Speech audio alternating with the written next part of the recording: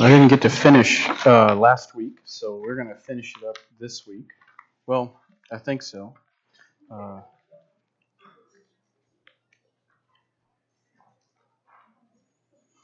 want you to turn into your Bibles to 1 Samuel chapter 15. If you don't happen to have one, you can look at the screen as long as Caleb's following along. Caleb, you could go ahead and move to the slides there.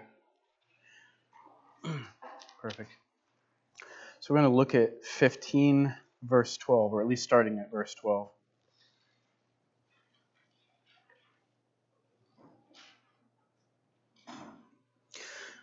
If you remember, this was the story of Saul, King Saul, as he had dealt with his disobedience with God.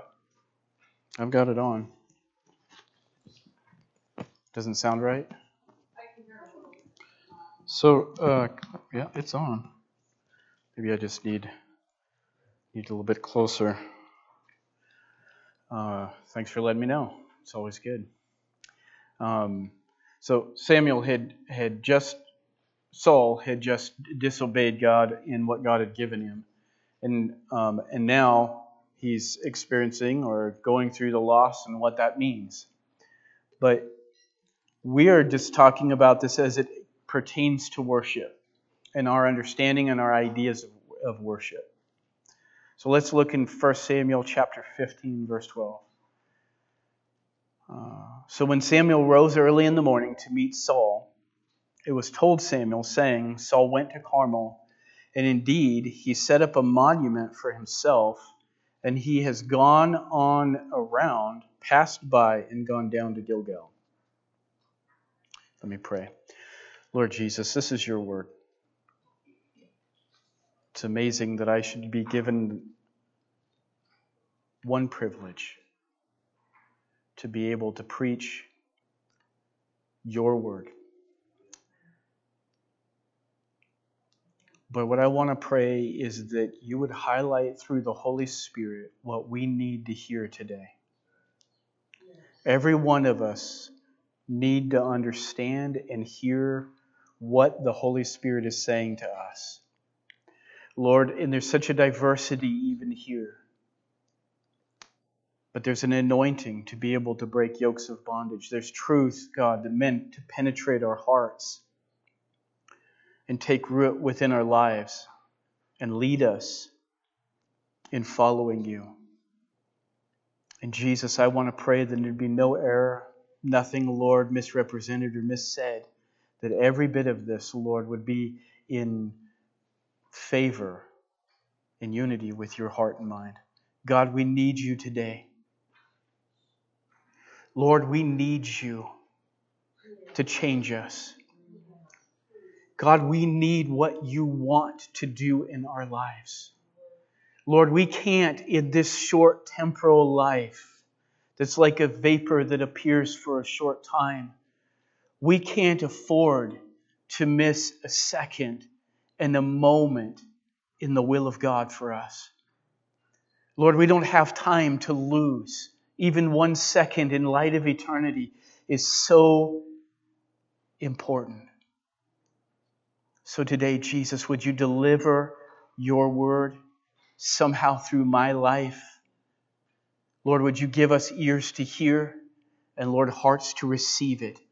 And, Lord, speak into the deep areas of our life. Bring freedom where there's bondage. And, Lord, bring bondage where we were never supposed to have freedom. Lord, keep us from enjoying things and wanting things for ourselves that you never intended. And Lord, make it all about you when it's all said and done. In Jesus' name, amen.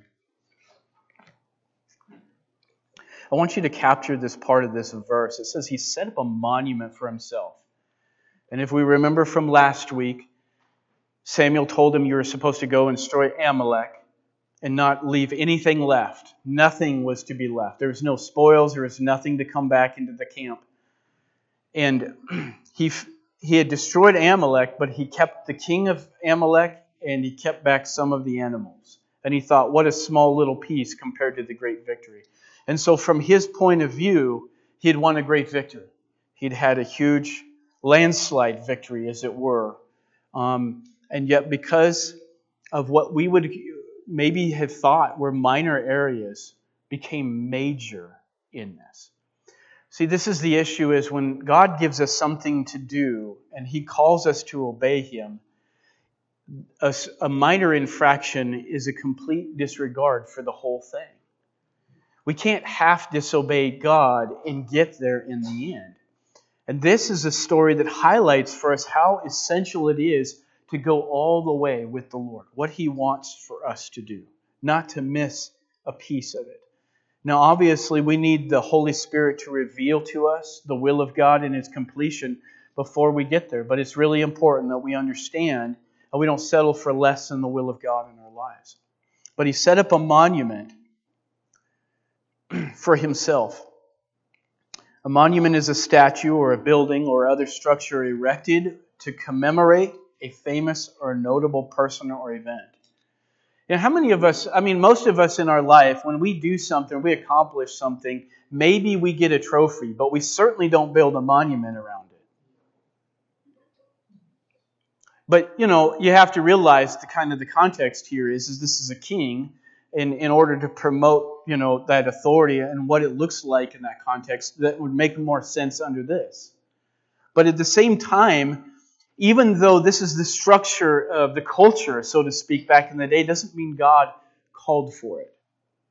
Maybe there's times when monuments should be erected, but many times that's not by the person who did it, It's somebody else who recognized it and they built the monument in light of what you've done.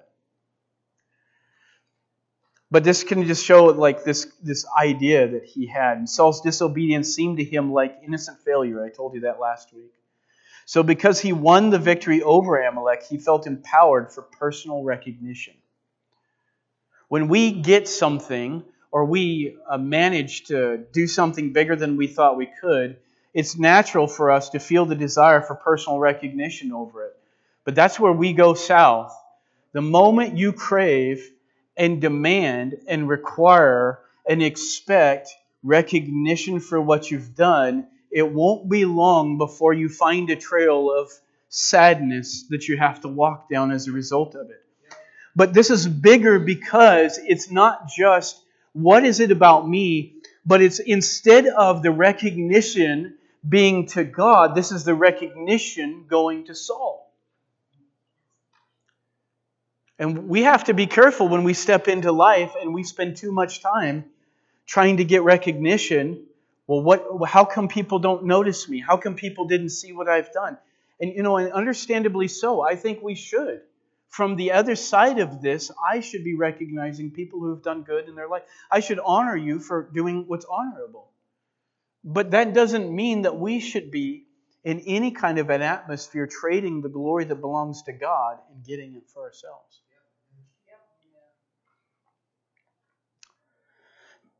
Personal monuments can be a way of escaping reality.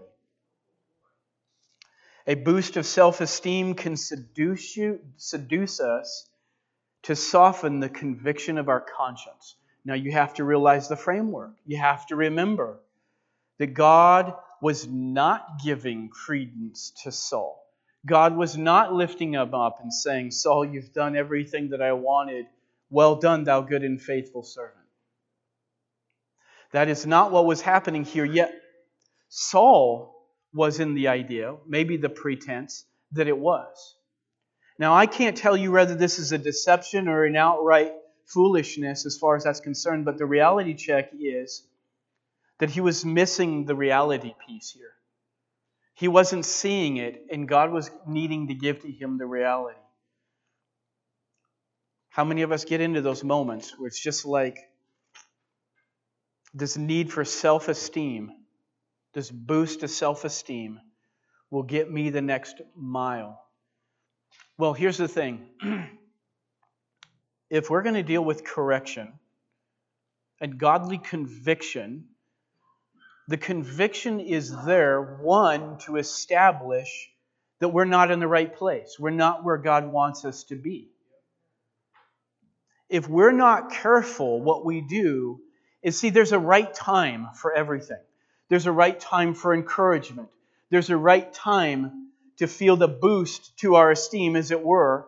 There's a right time for that. But the right time is not before we've gotten the correction settled. Before we get God's message to our hearts where we need to be. And so sometimes all we really need is the maturity to be able to release ourselves to the conviction of God and say, Lord, here I am. Here I am. Speak to my heart. I need you to correct me. I'm open to the dealings of God in my life. And it says that God chastens those whom He loves. He chastens us. But what if we try and end that too soon? What if our longing for comfort gets in the way of God finishing the chastening? We need to be careful that we don't fall into that deception. Because what God does, and He finishes in the chastening, yes, it hurts. Yes, it's hard. But it fixes us and it changes us. And what you're going to see is, one thing, you're not going to repeat the matter over and over again because you got to let God finish the work. And our society and culture is everything but. It's a cancer culture, meaning you're not going to tell me I'm wrong, and you're not going to get into the nitty-gritty of my life, and you're certainly not going to put me down before I get you down. I want to read you this quote by J.C. Ryle. You should be able to get there here. Yep. Let us watch against pride in every shape. Pride of intellect, pride of wealth, pride in our own goodness, pride in our own deserts. Nothing is so likely to keep a man out of heaven and to prevent him from seeing Christ as pride. So long as we think we are something, we shall never be saved. We shall never be saved. See, we have to remember that Jesus saves us from. He doesn't just save us. Imagine that. Like, you know what? You're going to get... When we're going to look at our life, we're sinners. And because of that sin, we kind of want to walk into paradise feeling like that's all just been ignored. But that gets dealt with. And so we can't let contradictions get in the way of our faithfulness to walking with Jesus. We just can't let the contradictions get in the way of what it means. I've learned from marriage for a long time that there are things that you cannot have in your marriage and make it work. And you can't pray, Lord, make it work. You have to pray, Lord, this needs to change so that it will work according to your will. And if we're not careful, we're praying for a miracle in the wrong way of things. So Saul went down to Gilgal. So the other part of this, he built a monument and he went down to Gilgal. This is where he was anointed as king. If you recall the story, this was where he was anointed as king. Gilgal was a place of spiritual calling and replenishing.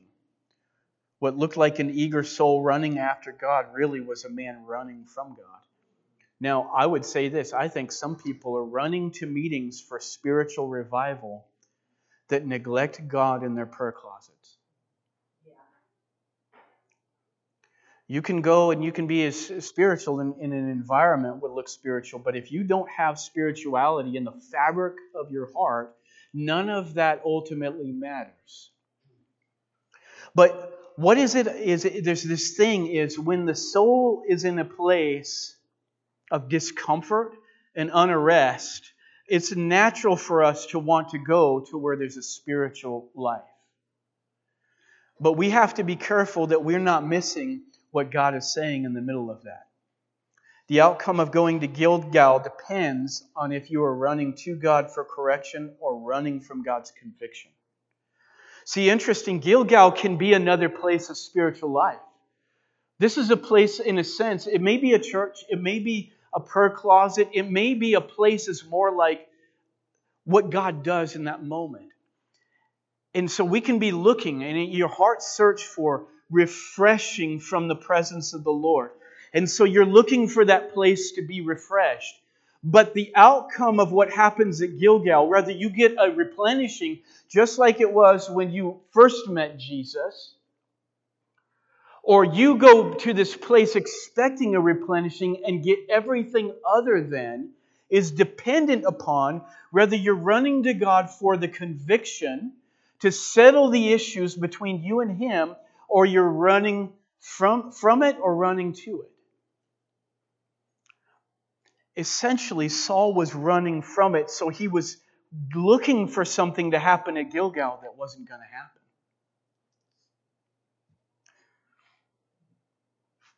You can go to the next slide. I want you to capture this. The same place that Saul received his calling ended up being the same place where he ended his calling.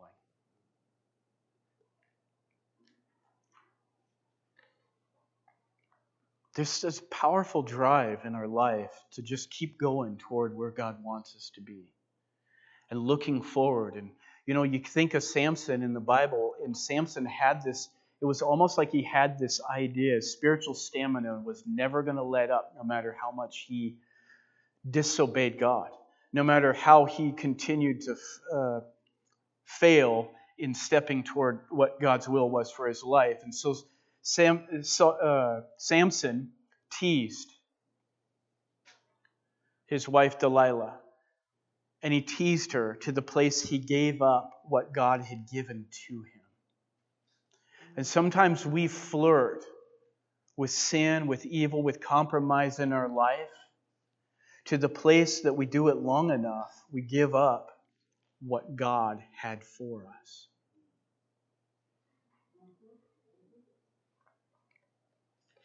Let's look at verse 13 and 14. So 1 Samuel 15, verses 13 and 14.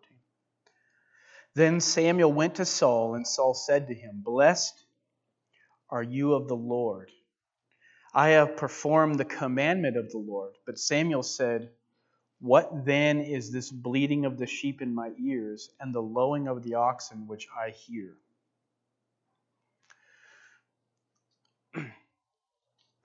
Saul had this aura about him as if he really accepted the man of God and he accepted the will of God, but yet he wasn't accepting the conviction of God. And note that the boldness to speak plainly, so when Samuel spoke to him, the boldness came from previous verses that said that he was weeping for him. He was weeping for him. Whatever evidence there was that betrayed Saul's claim of faithfulness was central to the mercy that he was going to receive. See, the evidence that betrayed his claim of faithfulness, it betrayed it. The animals, and they're making the noises that they normally do, that shows I didn't follow through with what God had for me. But the difference was this, that Saul was making claims of faithfulness on knowledge of not being faithful. There's a deception there, but there's also this idea that I want to look measured up when I'm not measured up. And because of that, it was central to the mercy he was received.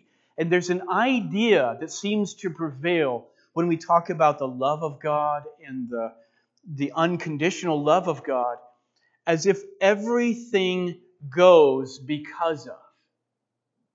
And so when we look at the mercy of God, we have to have a biblical understanding of it, because God's mercy is not so far outreaching that even if you want to abuse it, you get the favor of it also.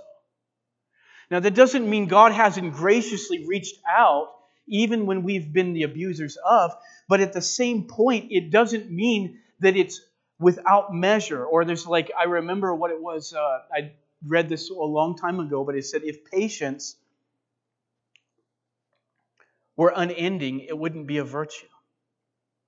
Think about that.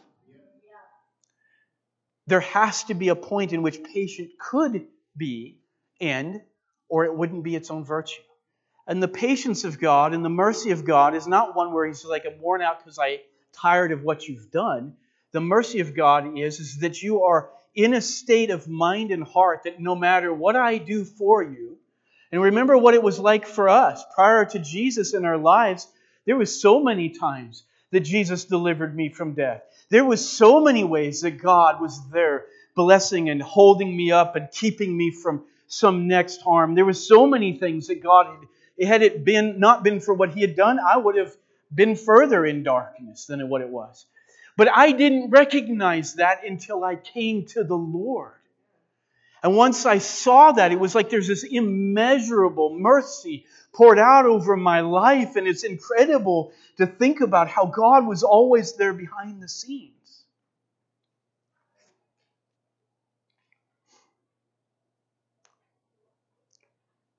And so there's this mercy that we can be so blinded to, that's already being poured out. And if we harden our hearts long enough against it, at some point God's like, I can't give you mercy and it be for your good. How many of us have had people like that in our life? We've tried to help somebody. I'm going to share a story with you here shortly, but tried to help somebody and find out that more I tried to help, the worse things got. The act of mercy was not your key.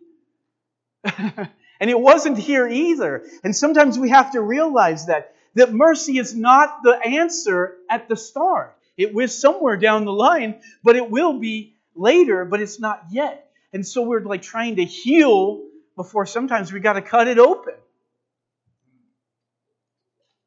And that's a good word. Yeah, it's not up there. You're not getting it any other way. Some people say, hey, James, do you remember what you said about... I was like, I don't. I remember maybe it was on the notes. Sometimes I'll go back through them because it ministers to me. And Saul said, so let's look in verse 15. And then Saul said, they have brought them. So he's Samuel confronts him and says, what's the bleating of the ears? The bleating of the sheep in my ears and the lowing of the oxen. And then Saul said, now he's getting caught. They have brought them, I want you to capture that, from the Amalekites. For the people spared the best of the sheep and the oxen to sacrifice to the Lord your God, and the rest we have utterly destroyed. What did he just do? He just shifted the blame. It's not my fault. And maybe there's some merit to that, and I want you to pay attention to that part. I want you to pay attention. That this caught me when I was reading it. There may be some merit that it's their fault. They may have been of the mindset and attitude, you can't do that. You can't give us a victory and not give us the spoils of victory. How many battles have we won and we've been able to take from the camp? And this time you're telling us we can't have anything? That could have been. It doesn't tell us that. But I want you to pay attention to how God dealt with him, even if that were true. And that's something we need to think about very carefully for ourselves. Saul is making an attempt to escape the conviction that he's needing to own up to. And this is done by turning against the people. Notice he is not arguing the facts. He is arguing the blame of moral responsibility. They brought them. Now, it says, let no man say, in James, let no man say when he's tempted of God. For God is not tempted with evil, neither does he tempt any man.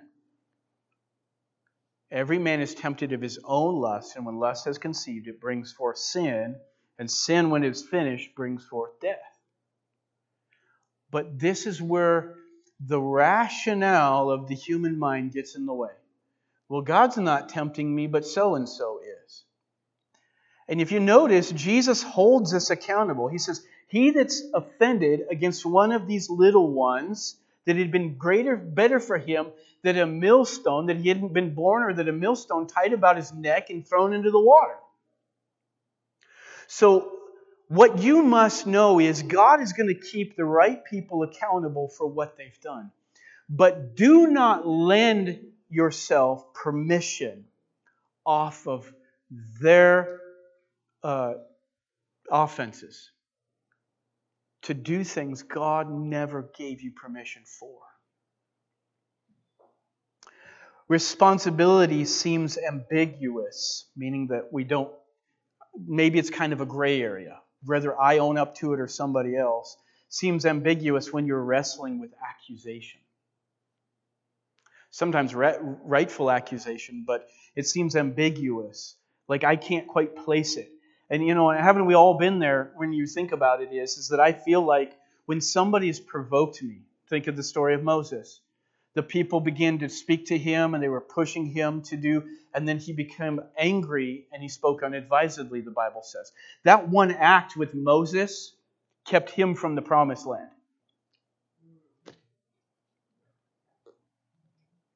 And I think that God keeps you accountable to the degree that you are spiritually mature.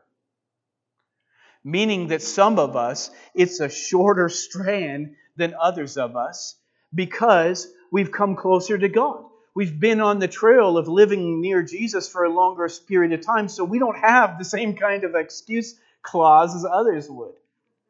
You don't have this, you have more light, you have more experience as far as that was concerned. But when it comes down to it, what we all want at some point is, instead of owning up, we want a justification for. Like, I didn't mean to, or whatever the case is. And so here you see this. Saul is now having to own up, but God's caught me. God's got me in. He's got me in the scope, and He's got me completely surrounded. There's nothing I can do. This isn't a battle I'm going to win. He didn't give me 200,000 foot soldiers to fight against the armies of heaven. It's now the armies of heaven against me, and I'm caught. What do I do with that? That's a pretty powerful thought. And he was caught with that. And instead of owning up to it, you're right. I was wrong. He kept trying to make excuses. It was first, I performed. Well, we kept back, and now it's the people. Boom, boom, boom. And it's just like you can see the state of his heart. You see the revelation of his heart. That's why God's not getting a breakthrough in mercy over his life. Is because he's holding on to the problem. He's holding on to the problem. And when he lets go, he'd receive mercy, but he's held on to it. Your willingness to receive correction is proportional to your outlook on personal blameworthiness when other people provoke you. I remember when I was at work, I was sharing a story about this with somebody not too long ago when I worked in Walla Walla and I worked in the salvage yard. And believe me, the conditions of the place were just grueling enough all on their own. I didn't need to add anything else to it. But I remember we were cutting, we'd have these torches, and they're about 3 feet long. They were long torches. And I don't know how to weld that well, but I can cut like a maniac. And I haven't cut metal for a long time. But I'm more than sure that I had done so much of it that I never have to worry the rest of my life whether I'll keep that skill or not. But along this, we were cutting, and he was cutting kind of next to me, and he's in his 80s. And so some things are beginning to fail, it seemed like. At least to me it did. And I think his eyesight was going dim because his torch, he started cutting with it. And I had learned a long time ago, you clean that tip and you keep the tip out of the molten slag because it'll pop back into it and the metal will kind of cool down into your tip and it'll just make it harder to cut with. And so I watched him over and over again kind of get it too close and mess up his tip. And that was his business and that's how he wanted to do it. But one day, saw him doing it and he blamed me for it. I was like, what's your deal? But you do not correct an 80-year-old man. I'm just telling you. It's especially when he works out in a junkyard. Like, this man works hard. He has the right to tell you what's right and what's wrong, whether it's true or not. Yeah. But I did something. And in my youth, it was a very difficult thing. And even though I wasn't to be blamed, you know what I did? I took the blame. I said, I'm sorry, I'll do better next time. Now, I know that seems, and that's not always necessary, but what I learned is that God forges the will in the fire. And the thing that matters is not whether you're right or wrong. What matters is am I going to reflect back on Jesus the right way when this is said and done? I want to give you a quote by John Burroughs. He says, "You can be discouraged many times, but you are not a failure until you begin to blame somebody else and stop trying." Pretty powerful. Started right there at the beginning in Genesis. We introduced sin into the world simply by this very feature. You have an address. You have to address and rightly determine what your obligations. And you know what? I added this later on during my sermon because I realized this, and not just obligations and privileges are in light of the faults of others. What is my privilege when people are doing things that are just, and it's all around me. Like I can't avoid it. I have to deal with it. I have to be in the middle of this. You can curse. You can have issues with it. You can constantly talk down on people or whatever the case is. But when you think about it, I want you to take into consider what Jesus said. "But I say unto you, love your enemies, bless those who curse you, do good for those who hate you, and pray for those who despitefully use you and persecute you." Whoa, Lord. Wow. That's a tough one. Until you begin to understand how peaceful it is to walk in the center of God's will. See, this is the privilege. And what I realized is my privilege is I don't have to be a servant, a slave, or I don't have to give idolatry to whether I am rightly or wrongly accused. I'm free. Jesus set me free. I don't have to be a slave to that. So how do I know I'm not a slave to it? Because I remember making this statement. I said, if I can accept wrong for something I didn't do wrong, then certainly I'll be really good at accepting it when I have. And I think that that's kind of the heart of what Jesus is saying when he says, love your enemies, is you got to get a past you piece of this whole thing. This is about me and what I want, when your enemies, they don't just use you, they despitefully use you. And Jesus says, pray for them. Well, how are you going to pray for them? Lord, I pray a curse down upon my enemy? No. I pray that they'll be broken. I pray that they'll be mashed into pieces. I'll pray that they'll see their sin, and that's how a lot of people are praying. Or, Lord, I pray that the blessing that you give to them will open their eyes with tenderness toward their faults. The goodness of God leading them to repentance. I don't want to see a curse on my enemies if there's a better way to help them along. Man, that was good. Praise you, Jesus. I say things at times I didn't realize I was going to say that. I want to share a story with you. This is a woman that, this is a while back, but I tried to help her. And I just want to share a little bit of the story. I tried to help her with something in her life, and she had shared with me this financial burden that she had. And I talked to my wife. That was a good thing. I don't know that we landed on an agreement, at least afterwards, but we did. I thought we did before. But none of that matters too much. We just had this. We had a conversation. It was going to be quite a bit of money. I was going to pay the bill. I wasn't giving her money. I was just paying the bill.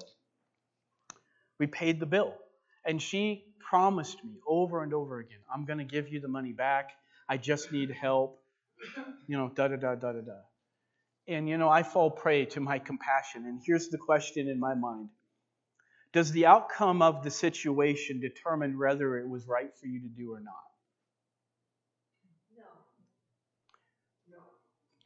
So sometimes we're like, okay, I felt like I got bitter treatment out of this. So what? Right? If I did what God wanted me to. And if you feel unhappy about it, maybe you should have consulted the Lord a little bit longer. Right? We should just spend some time with Jesus before. Like if I'm like, okay, the outcome makes me feel like I should have never done it. Then maybe you should realize from that your fault was make sure that you're solid on the will of God first. So I gave, and I didn't get a call, and I sent texts, and it was just like all of a sudden it went blank. And then I found somebody had said, I got some furniture and stuff. Would you be willing to give this to so-and-so? Give it away. And I was like, sure. I think I know somebody who could. I was like, okay, I'm not getting anything back, but I'm still exercising this generosity. Little did I know, here it is, hanging out at my house. And I'm like, so I'm making phone call, and the first thing was, I said, before I get this, are you interested in it? She replied back. First time she replied. Okay, fine. So I decided to take it on until she could get it. And then she never, after that, never did contact me, call me, let me know, and I never got paid back. It's still to this very day. There's where the privilege comes in. The privilege is, it's not my weight to carry. It's not mine. If I followed what Jesus wanted me to do, I don't have to worry about that. I don't have to call her on the carpet. I don't have to go trace her down and say, you have a debt you owe, or any of that stuff. And I don't have to sleep on it or struggle with it. I can add it to a sermon later on just to talk about how freedom is really free. It's really powerful.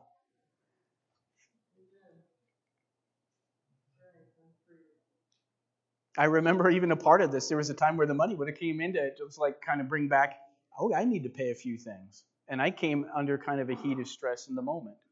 All of those are sometimes sacrifices you make to follow Jesus and quit worrying about the rest. Let's go to chapter 15, verses 15, and then verse 22. And Saul said, they have brought them from the Amalekites, for the people spared the best of the sheep, here he is again, and oxen to sacrifice to the Lord your God, and the rest we have utterly destroyed. Yep, I missed the... Let me go 15. I did... Okay. So, no, I'm just rephrasing that. So Samuel said, has the Lord a great delight? So he rephrased, has the Lord as great a delight in burnt offerings and sacrifice as in obeying the voice of the Lord? Behold, to obey is better than sacrifice, and to heed than the fat of rams. Catch this. Sacrifices was essential to what they were doing. That was a part of what was going on back then. To us, we're like, why are they even doing sacrifice? Because that's not a part of our life, culture, or experience. But it was theirs. Sacrifice was a very important part of their worship and their devotion to God. But what Saul was doing with that was he was making it all about the sacrifice. This is the last-ditch attempt to dump off conviction that he needed to own up to. Elevating one act of obedience is central to all. Now, yes, it's important, and it's a central part, but it's not central to everything else. And that's what Samuel was now breaking it back down to him is, you're not getting out of that to obey is better than sacrifice. If for some reason God has something for you to do, and it excludes sacrifice or keeps you from doing it, in that instance, it's exactly what you should be doing, and that's more important. And then he tells them that it's like witchcraft. The rebellion is like witchcraft. And what makes this rebellion is simply the fact that every avenue that God uses to correct Saul, he keeps trying to pull away from. That's what makes it rebellion. Just his heart's submission is as simple as, this could be a completely different story and a whole different outcome had he been submissive to the authority of what God was saying to him. The friend who did, I need to share this story with you. So I remember when I was in Bible school, we had a guy that was a friend of mine there, and he was always working out. What I didn't know was when he worked out, that he only worked out his upper body. He didn't work out the lower body. And, jeans and pants and stuff kind of covered that because, he looked strong upward, but the kind of the bagginess of things made everything look like it was just as big down there too. Until one day, I saw him running in his shorts. I was like, oh my goodness. Oh my goodness. This is so lopsided. This is not the impression. This gave me a whole different impression of what this is all about. And I want you to realize when you let one truth and you elevate one truth over another, you make your life look more than what it is. And God doesn't want you to get in that category of trying to be bigger because people expect you to be. Just show them what's really going on. Let the Lord have His way into your heart. No need for pretenses with God. No need for them.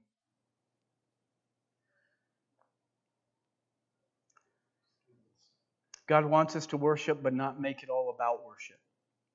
To love others, but not all about loving others. To pray, but not all about prayer. It's all its own workout. If you want to think about prayer as its workout, loving others is a workout, learning to worship God is a workout. All of it's a part of the whole and the same one service to Jesus. Lopsided service to Jesus, working out the upper body for Jesus but leaving the lower body down, is not a wholehearted service to God, and it never will be. So when we start realizing it's a whole thing, it's a whole thing. So wherever I'm lacking, I need to build that part of my body. So sometimes we need to leave off the part that we're used to. Sometimes you don't need to be praying, you need to be out there serving. And other times we need to be there in prayer. But you need to figure out what's the weak part of your life and let God have His place in that area.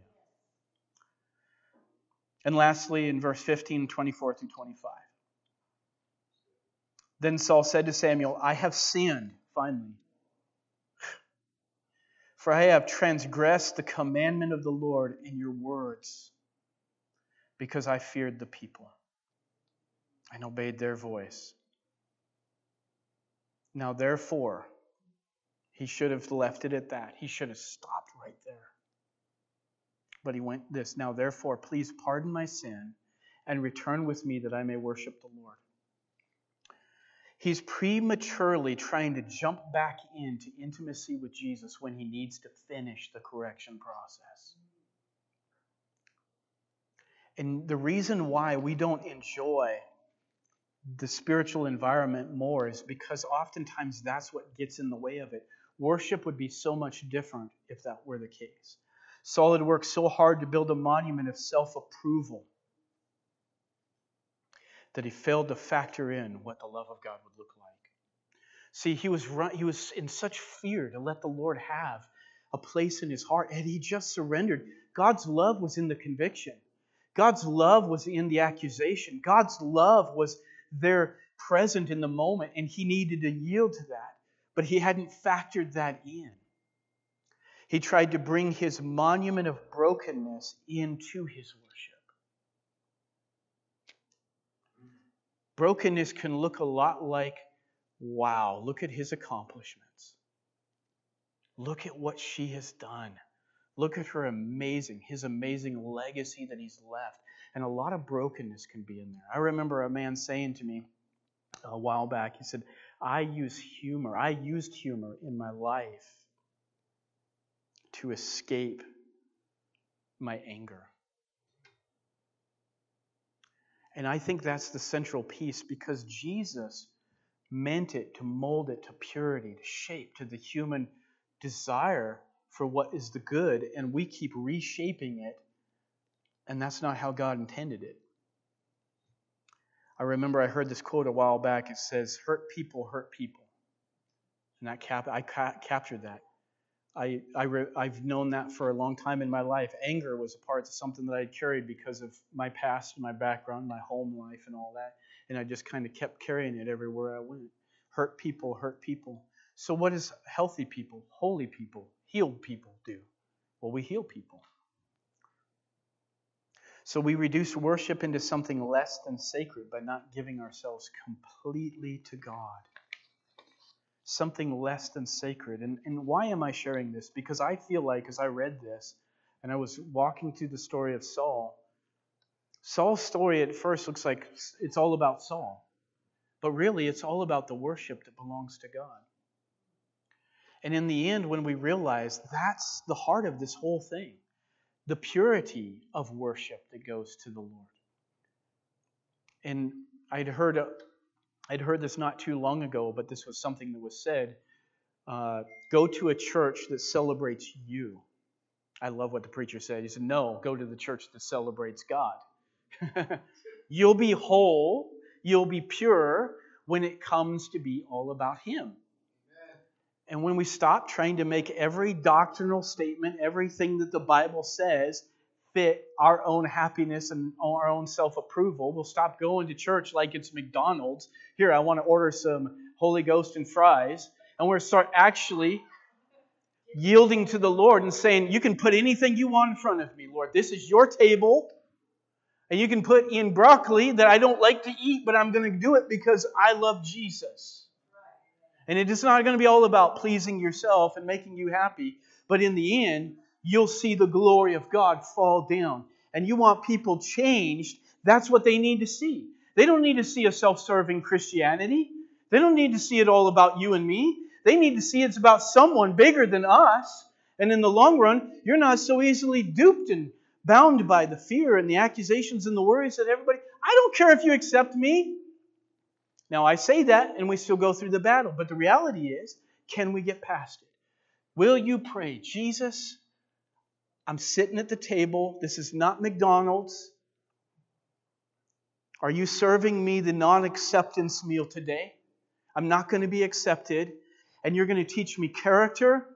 You're going to teach me to forge into the fire. You're going to teach me to hold on to you because it's tough. And that's what I'm being fed. And it's nourishing my soul. That's beautiful. That's Christianity. Anything else is some other kind of sloppy version of something said called Christianity, but it's not. And that's what we need. Amen? So I want to do something at the end of this service. I'm not inviting you to the altar. I'm inviting you to come up and pray. Because this isn't about whether you got something wrong in your life. This is about something that you just wanted to press in toward God with. This is a beautiful time. This is what I would recommend. Come, whether you come to the altar or not, but I'm going to just say, just come to the altar. Forget that there's people up here singing pretty close to you, because that's not the issue here. And I know how I would feel in the moment. I imagine that some of us do. Lord, I'm hungry for you. Jesus, maybe I'm coming with a lot of other difficulties, but I'm hungry for you, Lord, and I want you to touch me. I've already been ministered to in this service, but I want you to do something more because I can't help but feel like that's the God that you are. Will you minister to my heart, Lord, and help me walk out of this place newer? Not new because I know you guys are new, but newer than I was when I walked in. I want more, Jesus. So I'm going to invite the worship team to come up and lead. I want to pray. As again, I don't have a formal closing because I know as we spend time with the Lord, that could look like till midnight. So we let the Lord have as much time with you as you want and He wants. Let me pray. Father, thank you so much. It is a beautiful thing that the Holy Spirit wants to do in our life. Lord, in the simplicity of we just got to yield. Lord, we have a lot of things, and the devil has done everything he can in his book to tell us that there's a limit to where God's going to go with you. Lord, we can't run to you in our pride. Lord, our pride is always going to be a wall to the cross. But oh, Jesus, I thank you. Humility is an open invitation. And there's no conditions that stop that from happening. So today, Jesus, right in this place, Lord, would you minister to every one of us even more? Lord, I love to be in your presence, and I love how you finish the work, God. And we're not done here. We're not done because, Lord, there's something more that you're establishing in each of our lives. God, help us right now to just press in Jesus' name. Press in and find what you have for us, Lord. Thankful that there's always something new, something better at the table of the Lord. Just find the hungry hearts, Jesus. We give you all the praise. Amen.